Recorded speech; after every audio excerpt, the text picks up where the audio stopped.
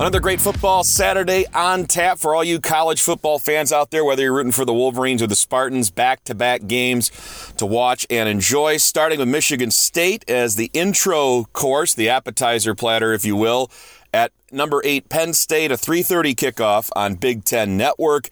And Michigan, of course, the nightcap, ABC, 7:30 start time at the Big House against the 15th-ranked Wisconsin Badgers. Along with Adam Biggers, I'm Ryan Schuling. You're listening to the Great Lakes Divide podcast, brought to you by Federal Williams, Federau, Williams.com for all your real estate needs, whether you're buying or selling in the greater Lansing area or throughout the state of Michigan. Mike Williams is here to serve you.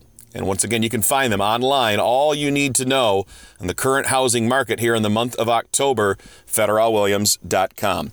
Adam, talking Michigan, we'll start there as we always do, bringing you in. You'll be heading down your favorite highway, US 23, to cover this one in Ann Arbor.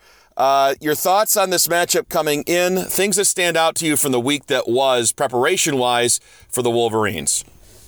Well, it's going to be a big test for the offensive line. I don't think there's any question there. I mean, this is now the first place team in the Big Ten West. I'm not saying it hasn't been tested, but I mean it fared well against Maryland. It fared well in the second half against Northwestern and handled Nebraska.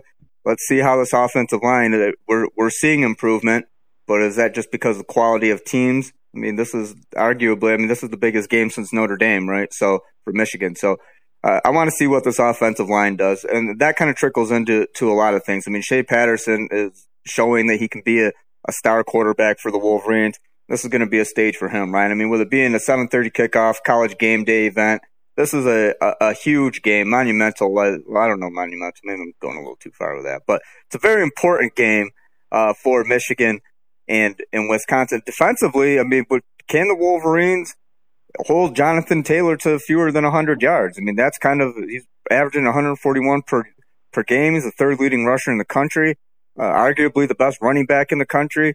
I think he's certainly the best running back in the Big Ten right now. I mean, Michigan's got a pretty good one with Karan Higdon too, but Jonathan Taylor's, I think you got to, if you're not saying he's the best running back in the country, then, name a couple other guys who are, because I can't think of them off the top of my head. Taylor's killing it. So, I mean, to see the matchup between, Devin Bush and potentially Kalik Hudson. And, Wisconsin's offensive line's done a good job protecting Alex Hornibrook. He hasn't lit it up stats-wise. He's been efficient. He's completing like 64% of his passes on the year. He's only been sacked 8 times. So I don't think, there's a few things, that you can point to, or what are going to be game deciders, what jump out at you when you're, kind of thinking of this match. And then, of course, Ryan, once kickoff comes, all that stuff could go out the window. It's a night game at the Big House. This is rough and tough Big Ten football. This might be one of those low-scoring games. I don't see it too low-scoring. I don't think it's going to be an offensive fireworks show, but this is going to be a physical game. There's going to be some guys feeling it after this one for sure. If I'm a Michigan fan, I always hate betting the line on Michigan. It always seems to be inflated beyond what I would be comfortable laying money down. They opened as 6.5-point favorites in some books in Vegas. That number now all the way up to 10. It feels a little heavy. I think this is a one-score game if I'm going to give it a thumbnail sketch kind of preview. Is there something, though, as you go back, Adam, and you look at Wisconsin, I had a cursory glance at their loss against BYU that happened in Madison. Now, Taylor, like you were mentioning, he still got over 100 yards in that game, was not part of the problem, but Hornibrook had a very pedestrian performance throwing the ball just 190 yards through the air, no touchdowns, an interception, and really a shocking result. As you look at the Big Ten right now, there's only one undefeated team left, and that's, of course, Ohio State. You've got a mishmash of one-loss teams that includes Iowa and, of course, Wisconsin. Penn State will be in action against Michigan State. They've got the one loss to Ohio State, and, of course, Michigan's loss to Notre Dame. But if you think about all those one-loss teams that I just mentioned, the Wisconsin loss to BYU is the most puzzling. So I guess the question is, what Wisconsin team do you expect to take the field in Ann Arbor? And what about the matchups in recent years between these two teams lend you to kind of make a prediction one way or the other? Well, I mean, and it's weird because I was looking at both their schedules, right? I mean, does Michigan have, like, the marquee win? No. I mean, there's not a marquee win on there. I think that win overall, when you look at the completeness of it, if this completeness, I can't even say it. Is that even a word? Anyway, if you look at the totality of that win, I think that was Harbaugh's best win, just in terms of everybody that got involved. We talked about this after it happened, so I'm not going to spend too much time on it. When you look at Wisconsin's loss to BYU, I mean, was BYU, what you and I were discussing, maybe it takes a couple weeks to see how bad that one actually looked. I mean, I think BYU's lost like 2 of its last 3 or 2 in a row, something like that. But looking at Wisconsin's schedule, just like Michigan's, I don't see a marquee win. This is both of their marquee games, with the exception of Michigan at Notre Dame, the loss. But I mean, right now, for all intents and purposes, this is the marquee game for both of these guys. I mean, Wisconsin beat a good Iowa team and separated itself, beat Nebraska, separating itself in the West. So I'm interested to see what Wisconsin team's going to show up. I mean, what Michigan team's going to show up. And I mean, from what I've seen so far, this looks like a pretty good Michigan team that definitely has some potential. I don't see Wisconsin as closely, not there on a daily basis. But I mean, again, go back. I mean, Nebraska's Adrian Martinez put up like 455 yards on this Wisconsin team, and I mean, we saw a Michigan team just completely stifle the Huskers in every shape and form. So I mean, if we can use that as some sort of comparison, then I mean, I still like Michigan in this game. And as you're mentioning earlier, the betting line now inflated to 10. I know I said wouldn't take a 17-point favorite over Minnesota not Minnesota. What game was it? 17-point favorite. Who was that just recently? It was Nebraska. They didn't even play in Minnesota. It was over Nebraska. I said, no way. They beat them by 46 points. I'm not taking Michigan. I'm not going 10-point favorites with Michigan. And I do think it'll be a one-score game. I'm thinking somewhere in the neighborhood of 28-24. If I'm going to bet on one number, it wouldn't be the line, the spread, but it would be the under. And I know a lot of bettors out there, they don't like betting the under. It's 49 for this game. And if you look at the last 2 years' matchups between these two schools, a lot of the supporting casts are the same, Adam. A year ago, you can go back and Michigan lost in Madison 24-10, low-scoring game. Points were at a premium, particularly for the Wolverines. But even in the game they won a couple of years ago in Ann Arbor, you might remember this one, a slugfest. Yeah, Michigan 14-7. So, I mean, this margin for error, I would think, in turnovers and turnovers for touchdowns, literally and figuratively, and turning those things into points, field position, it just seems like it really comes down to that matter of inches between these two schools. Right, and I talked about it a little bit during my live stream today. I almost feel kind of torn on, do I think they're even going to go 28-24? I mean, one score game, certainly, and we're not talking a touchdown. We're talking, 3-4 points here, field goal or, touchdown, and then got kind of chopped off with a late field goal by the other team at the end, whatever. But we're not talking, a touchdown plus here for Michigan. And in last year, I remember too, Dixon with that punt return for a touchdown. Michigan was literally caught sleeping on that play, if you remember, and then he just kind of picked up the ball. Fair caught it. I think he fumbled it and then picked it back up and then ran, and like Michigan defenders were just not aware that they were supposed to keep going. I'm not sure if you remember that play, Ryan, but I mean, I do. Yeah, the Badgers got a freebie last year, so I mean, if we take that away, if Michigan's awake on that, we're looking at a 14-10 game, and just like you mentioned, 14-7.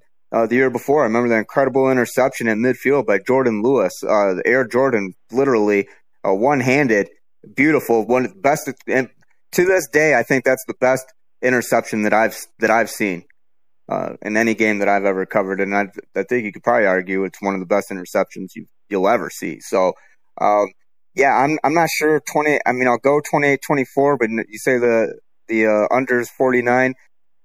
I mean, would I be surprised if it was 28-24? Not really, but would I be surprised if this was a 16-9 game or a 16-10 game?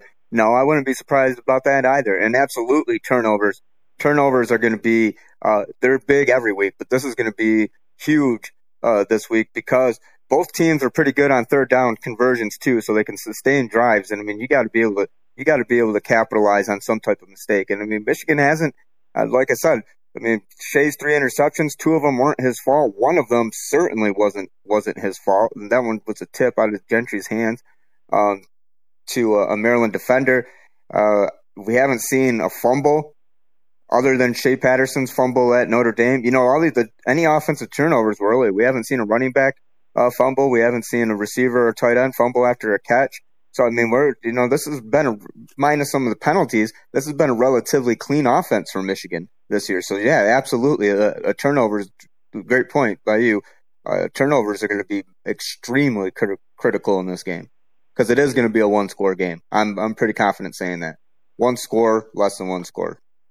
I'm right there with you. And again, Michigan, Wisconsin, this will be under the lights at the Big House, a 7:30 kickoff on ABC. Ground game going to be so important too. Karan Higdon profiling as one of the best backs in the Big Ten, certainly taking that step forward. He's been the bell cow for the Wolverines, especially with the absence of Chris Evans, averaging 5.8 yards per carry. On the other side, you mentioned him earlier, Adam, Jonathan Taylor, he's averaging 6.7 yards per carry. He's got 8 touchdowns. He profiles as a first-round draft pick at the running back position. So as you look at that, and I'll give this opportunity for you to expound on the injuries for Michigan and the 2 that we've talked about earlier in the week that are being most closely monitored, whether Chris Evans will be able to go on that side of the ball to complement Karan Higdon. True Wilson's done a nice job stepping up and stepping in.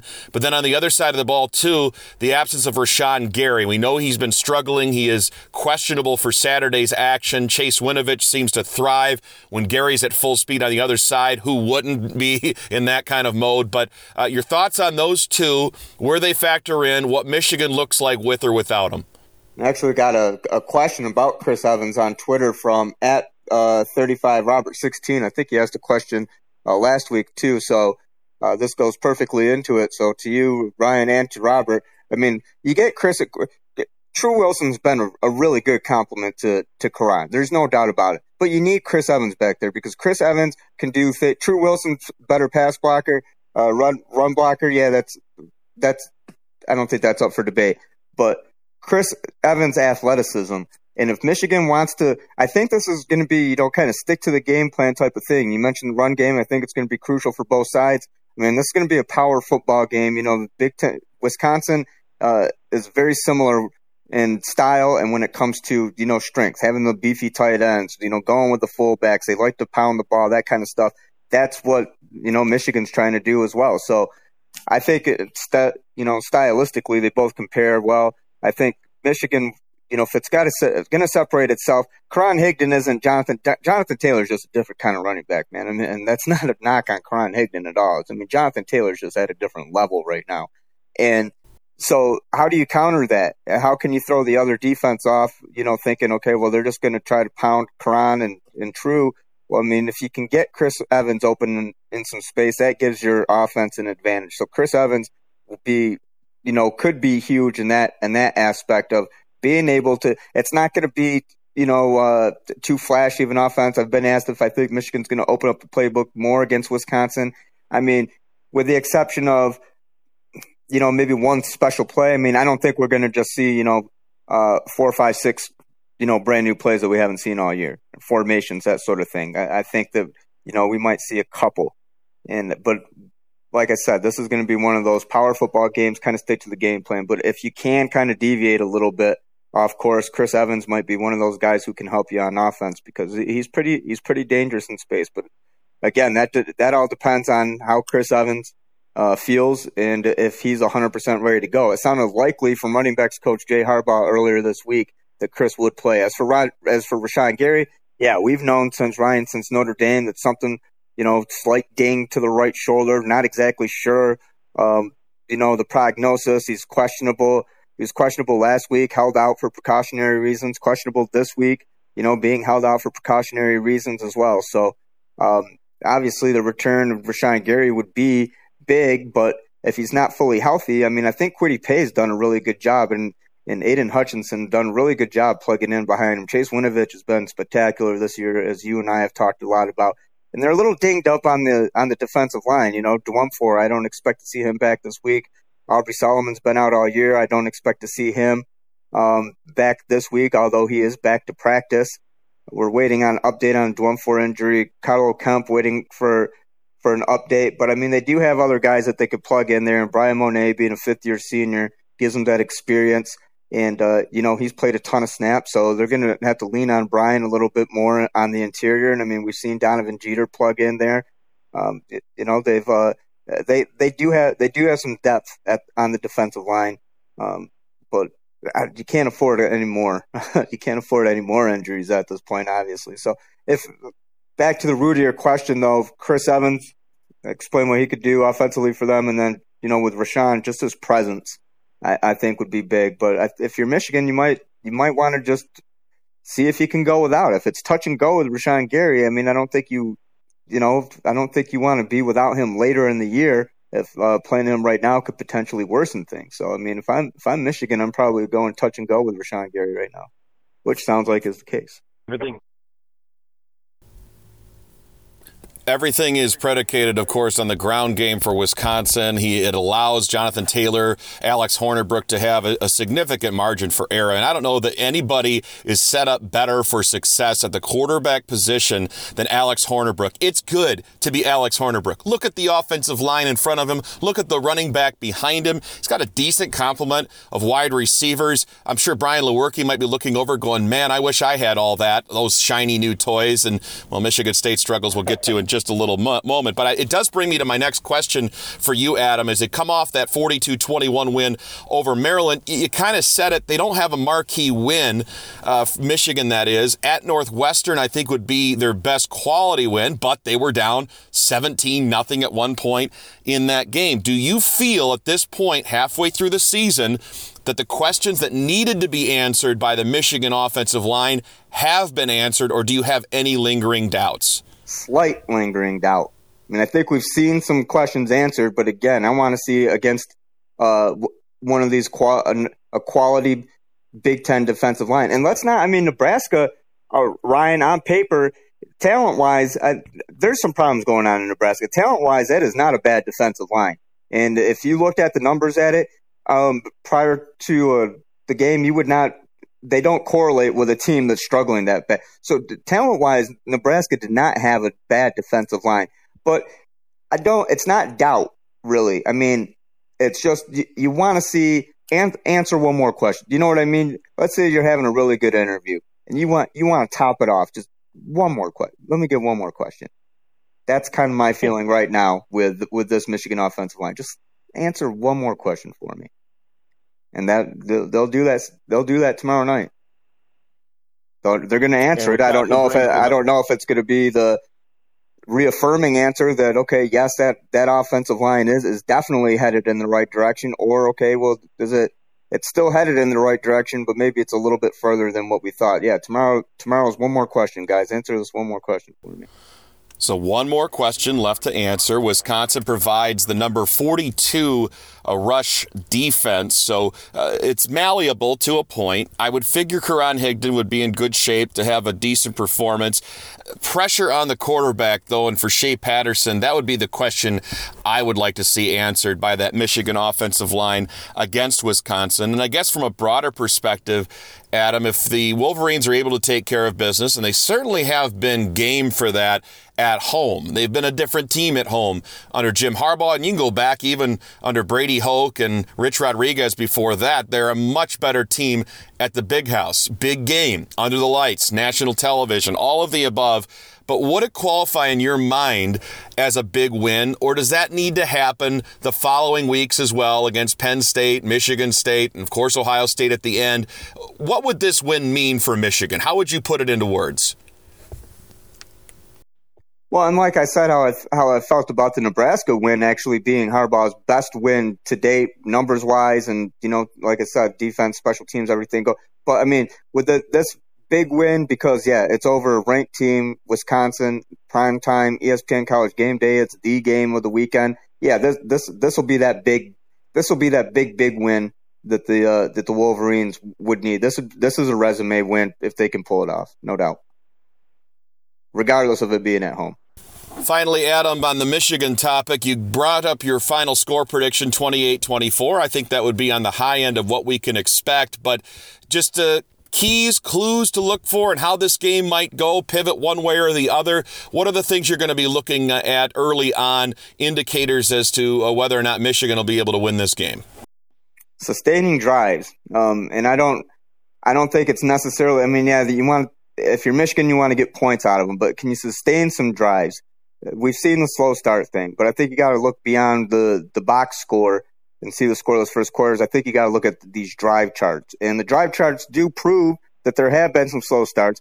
But so you want to see them sustain some drives in the first quarter. That's what I'm looking for. I'm also looking for Michigan's, defense as a whole. And I thought that Paul Chris made a really good point about this during the conference call. He said their entire defense is good. You can look at the one-on-one battles and everything like that. This is a stat. Michigan has given up some big pass plays this year. Wisconsin has not had any big pass plays this year. Is Wisconsin going to try to capitalize and maybe try to go over top Michigan's defense for the first time? Go up top for the first time this year and try it against Michigan's. It's happened. It could be done. So that's kind of what I'm looking for too. This could be a one-score game. Is this where Alex Hornibrook catches some lightning in the bottle and there's, that 40, 50-yard touchdown pass that they've been lacking all year? Or is this going to be one of those games where Michigan's defense, I think either way, Ryan, that Michigan's defense is going to play the key role in this game, regardless of team. And this is positive for Wisconsin if Michigan's defense can bend, and negative, obviously, for the Wolverines. So, this game rides on the defense, I think, all the way, no matter how you look at it, no matter how much this Michigan offense has improved, which it has, and how many weapons. This game is in Michigan's defense's hands, no doubt. Some great daily content from Adam this week. As usual, he profiles the two running backs and must-see TV, he calls it. You can find it all at GreatLakesDivide.com. Also a profile on True Wilson. True Blue. That's a great one. Nicely done there, my friend. I know. That took a lot of creativity. That was a real hard one right there. Yeah, exactly. But no, the article itself is tremendous. Talking about contact, courage, him not being afraid of anybody. You mentioned the play, and I think he brought it up to Jim Harbaugh himself, that he blew up, he chipped on a blitzer and then came through as well, delivering another block on the same play and setting the standard, Adam. This is what a guy like him can do, that's been promised nothing, that's been given nothing, that's had to work and scratch and claw for everything he's got. This is a tried and true, prototypical Jim Harbaugh kind of guy, and you can see it, the look in his face that Jim Harbaugh has when he talks about True Wilson. Oh, absolutely. I think if you appreciate what the student athlete does, if you appreciate the grind that it takes to even get on a practice squad on a Division I team, if you appreciate the effort, doesn't matter who you're a fan of, you gotta like True Wilson. We've seen these type of stuff. Kenny Willekes. True Wilson is Michigan's Kenny Willekes. Different, he's an offensive player, but you know what I mean? Rise to prominence. Kenny, obviously a little bit bigger part of Michigan State, but True Will, similar storylines. You know what I mean? And you'll see these, and these are the kind of guys I think that it doesn't matter if you're a Michigan or a Michigan State fan. If you can't appreciate what Kenny Willekes has done to get to where he is at Michigan State, then you just don't appreciate college football. If you can't appreciate what True Wilson's done to get to where he is at Michigan, then you just don't appreciate college football. So no, you root for those guys. Actually, I do.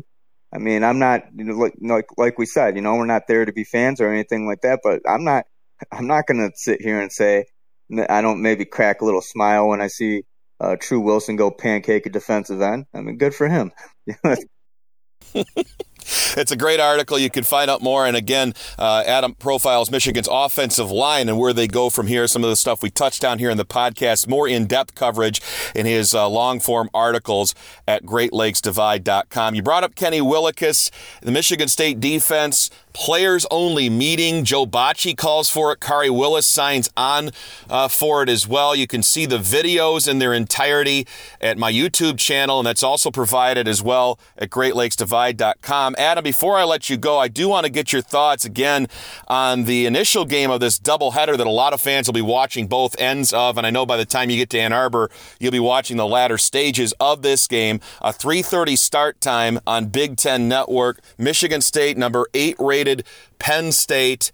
When you hear about a players-only meeting, when you watch the video interview I had with Joe Bocci, and I asked him, why was that necessary to have a meeting without the coaches? And Adam, he paused for 3 full seconds before answering that it's a player-led team, and basically saying, I don't want to take it out of context, but that coaches don't always have all the answers. So when you hear about all that, when you see the aftermath of Michigan State's loss on homecoming to Northwestern, a loss to the Wildcats for the 3rd straight year, what stands out to you about Michigan State heading into Happy Valley, where a lot of people think they're heading to their execution?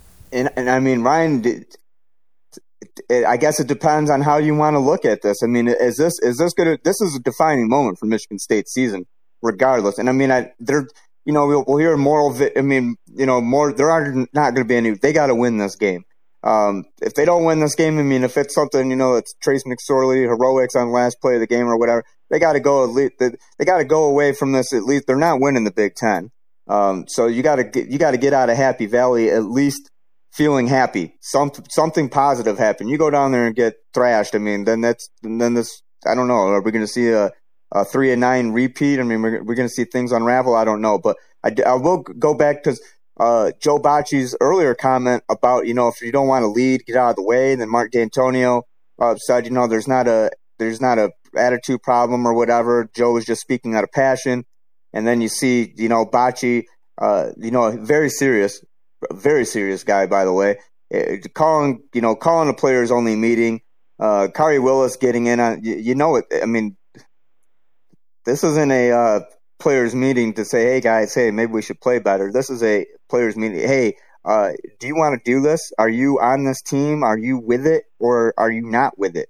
That's what this is about, if you ask me. So, I mean, my thoughts are this game right here determines the course of Michigan State's season.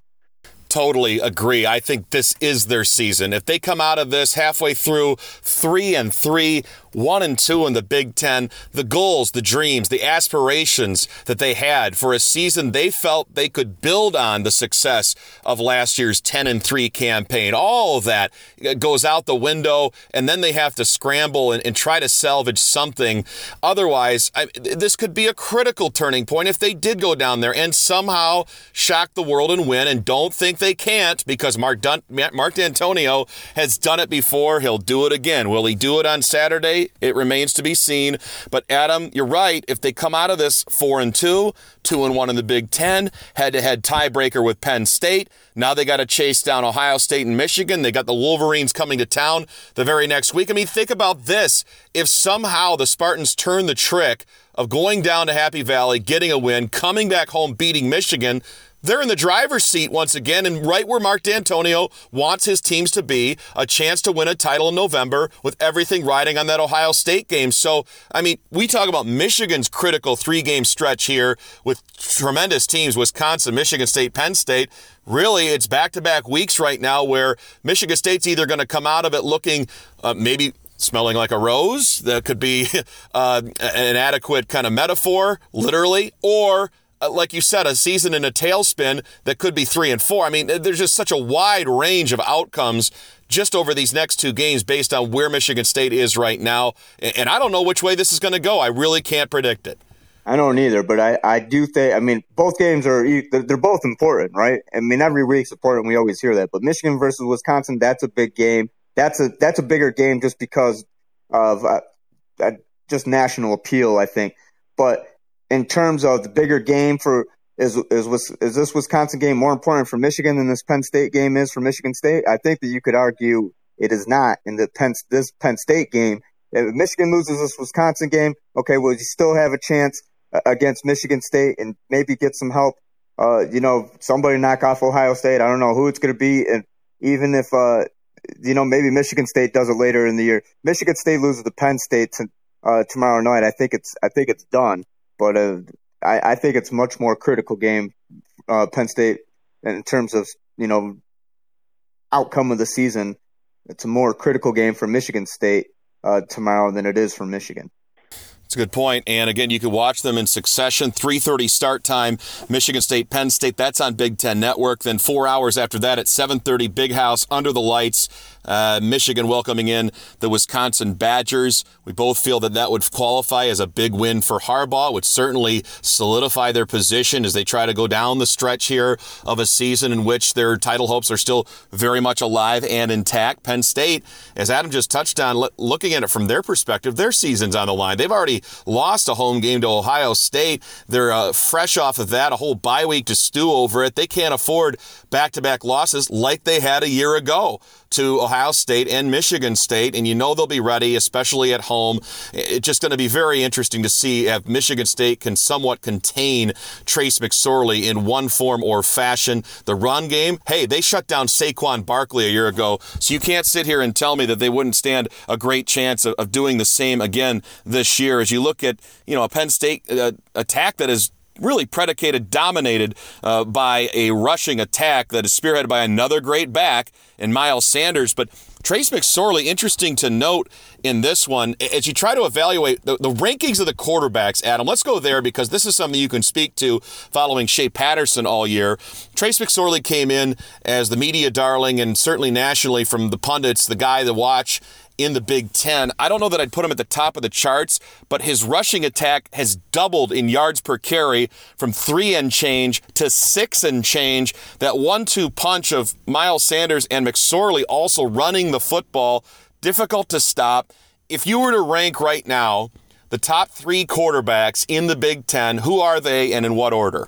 Probably just because he's got these phenomenal numbers. I mean, Dwayne Haskins at Ohio State's had a real good year. I mean, you can't deny it. I mean, that offense is built to just rack up some yardage, and we've seen it happen. Ohio State's pretty good. I like Haskins. I think he can really throw the ball well. He's a phenomenal athlete. So he's number 1. Trace is 2. Shea's 2. Trace is 3. I think I agree with that. That's my 1, 2, 3. Haskins, Shea Patterson, Trace McSorley. Yeah, Dwayne Haskins, you look at these numbers, Adam. My God, he's above 71% throwing the football, 25 touchdowns against 4 picks. He can spread it in. I had to double check that because sometimes there are errors on these stat pages. I had to double check that. I'm like, 25 passing touchdowns. No, that's got to be an error. Did someone accidentally hit a 2 instead of a 5 instead of a 1? 15. Okay, no, yeah, 25 passing touchdowns. Yeah, this dude's a video game right now. Yeah, Haskins is playing off the charts well. McSorley has been solid, but I don't know that James Franklin. It might take years to live down that 4th and 5 call. That is going to sting. That is going to stick with them. That could be the difference between them being in their first ever college football playoff and not, and having Ohio State pass them by. Such a critical blunder in a big situation where I think they took not 1, but 2 timeouts to decide what they were going to call, and they go with what they had, an inside handoff. Just mind-numbing, but McSorley's still up there. I really like what I've seen from Shea Patterson. And the thing is, Adam, as you look at who's left out of that conversation, well, you could say Hornibrook, but I think most people felt he was fairly pedestrian. He just is a game manager. Don't lose the game. That's what Paul Chris is asking him to do. But Brian Lewerke, is there anything that you could speak to about Lewerke? I know you only get passing glances at Michigan State, but you see the highlights. You hear the comments in the press conferences afterward. Just what is holding Brian Lewerke back? Is it a combination of factors? Does he have himself to blame? That's Ryan. I would actually defer to you on that. You speak to Brian a lot more. I won't see Brian until we both cover Michigan State October 20th. It's difficult. He came into let's not forget that Michigan State was named by ESPN when they were talking about dark horse college football playoff teams or even just contenders, Michigan State wasn't in that conversation during the preseason. Brian Lewerke, I'm forgetting who it was. It was a Lansing columnist, I believe, threw Brian Lewerke's name in there as a dark horse for the Heisman. I mean, but I did too. We were. Everybody was really high on Brian Lewerke, and I don't know if this is a combination of. Are there some leadership things going on there? I mean, are they having some kind of internal strife? Players only meeting. I mean, this offensive line has been banged up. Guys having to be moved around. Chewins, Beetle. I don't even know who the hell they're starting at left tackle this week. I don't know the too deep over there. You do. But I don't know if it's a combination of just, not having LJ Scott. Brian Lewerke is going to be, I think, a really good Brian Lewerke. Best case scenario, you have a really good LJ Scott by you, or a really good running game. Period. I mean, and I just say it's a multitude of factors right now. I think the question would be though is, and if you're able to ask it, or if I'm able to ask it, is Brian Lewerke just in some kind of mental funk? I mean, that's the only way I can, because the Brian Lewerke we've seen this year is not what we expected, and that's not peak Brian Lewerke, and that's not who Brian Lewerke is. We've seen who Brian Lewerke is. The Brian Lewerke we see right now is not him. Final thought, Adam, and I know I've got you on the phone here talking a lot about Michigan State, but that's why we call it the Great Lakes Divide. You and I offer thoughts from across the bridge at the other team. I want to get your response, though, to a comment Mark D'Antonio made, and I think you could really react either way to this. He is adamant, he is defiant, he is insistent that he is a run-first team in a pro-style offense whose past track record of success has been built on running the ball, get this, direct quote, 40 times a game. That's the goal. 40 rushes a game. So he doubled down basically when a lot of people are not only whispering but shouting from the rooftops about how this offense has to change, about how they don't have the personnel to run the type of offense they have in the past, myself included, about they don't have the stable of running backs, at least not yet. They certainly have not had the performance from the offensive line they need to execute a running game to justify 40 play calls on the ground. One, are you buying or selling on D'Antonio's statement of 40 rushes per game? Is it a smokescreen that might preclude them from doing something the exact opposite, gamesmanship maybe against James Franklin? What is your read on that comment? I mean, I can understand if it's not broke, don't fix it, right? I mean, if running the ball 40 times has been the key to success, and we've seen ground game dominance, going back to what, when D'Antonio first took over with the Spartans and Javon Ringer, J.U. Kulkrick, those guys have set the path for everybody else to follow. So if it's not broke, don't fix it. But Mark, it looks broke, man. you got to do something. Yeah. That's my thought. It looks broke. I mean, their coaches, they know, but I mean, everybody could see there are problems that this offensive line's beat up and underperforming. You're not getting, what you want out of the passing game, maybe because you're leaning too much on the run game. I mean, the run game is clearly not working. LJ Scott, that's a whole another story. I mean, you got to be able to move the ball. If you're running the ball 40 times per game, I'd like to see what their average is per carry. But yeah, you're going with a game plan. But Ryan, in a sense too, aren't you just wasting time? Aren't you just giving away downs? I mean, if you keep doing the same thing over and over and getting the same result, that's the definition of insanity, right? And we've probably said that before. I know I've mentioned this before, probably last year, talking about football in some capacity. Sometimes you do got to change it up. And yeah, the formula has been run the ball for the Spartans, and that's worked. But I mean, look, you don't have Jeremy Langford back there right now. There's not a Cedric Irvin pre-D'Antonio days. I mean, I'm trying to think of some more D'Antonio running backs. You don't have Le'Veon. You don't have a Le'Veon Bell right now. I mean, LJ Scott was supposed to be one of these greats, but for one reason or another, you mentioned the ankle injury and other issues. Things just haven't been working. Pass the ball. I mean, pass the ball. Running the ball 40 times per game is not working right now. Give me all the Felton Davis plays and line them up and dare Penn State to stop him. That's what I'm going to do. That's your ace. You're holding an ace in your hand. Play it. The guy is a force. Their comeback in the third quarter last week against Northwestern when they jetted back to take the lead was all about Felton Davis. A reverse for a touchdown from 48 yards out, a fade in the corner.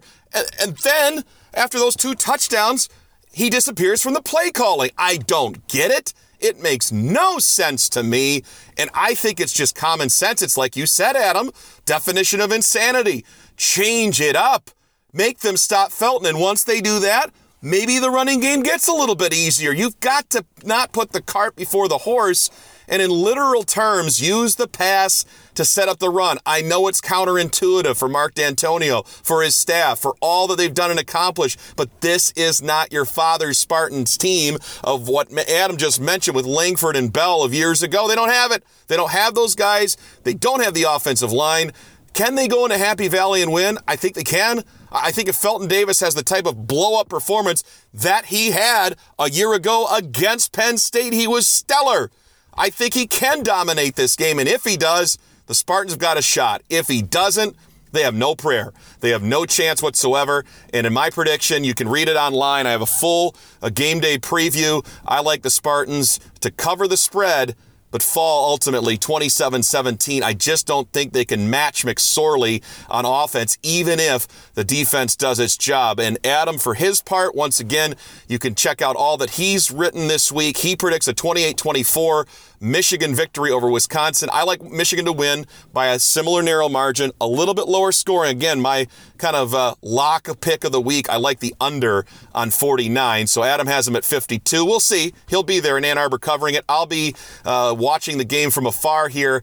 Michigan State at Penn State. That's a 3:30 start on BTN. ABC will have the coverage of Michigan, Wisconsin. And just one more note, Adam, before I let you go, on LJ Scott, because you and I were talking about this before we went live with the call here.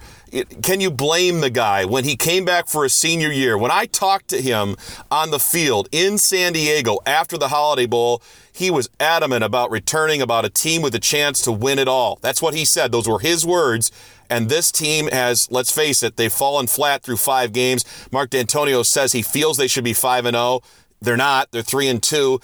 And he has had, LJ Scott, a lingering, maybe a moderate high ankle sprain, whatever you want to call it, that he just can't cut or turn on. But is he thinking about his future? Does he feel like he's dramatically hurting his draft stock by coming back and playing behind this offensive line? Is that a fair take on his part, and do you believe that? I don't know well enough, honestly, to say. I will. Let me go back to the D'Antonio comment to play like you're 5-0. I don't get that. You're not 5-0. I mean, I get what he's trying to say. But no, you can't afford a loss. You are not undefeated. You shouldn't be beating your chest right now. You're not 5-0.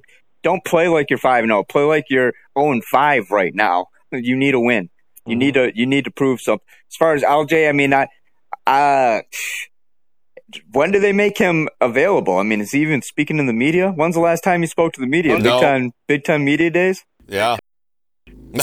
It's been a while, and certainly not since the injury. He played against Arizona State, tweaked the ankle there week 2, has not played since, and to my knowledge, I'm trying to think back myself, Adam, I haven't seen him available to us since for us to ask him about it. Oh, I mean, the longer an absence, the more speculation can run. I'll say that. All right, and that'll wrap up our coverage on this Friday as we look ahead to Saturday's matchups. Hope you enjoy the action. Again, Adam will be live in Ann Arbor. You can follow his tweets at AdamBiggers81. Follow everything we do at GL Divide on Twitter and like us on Facebook there.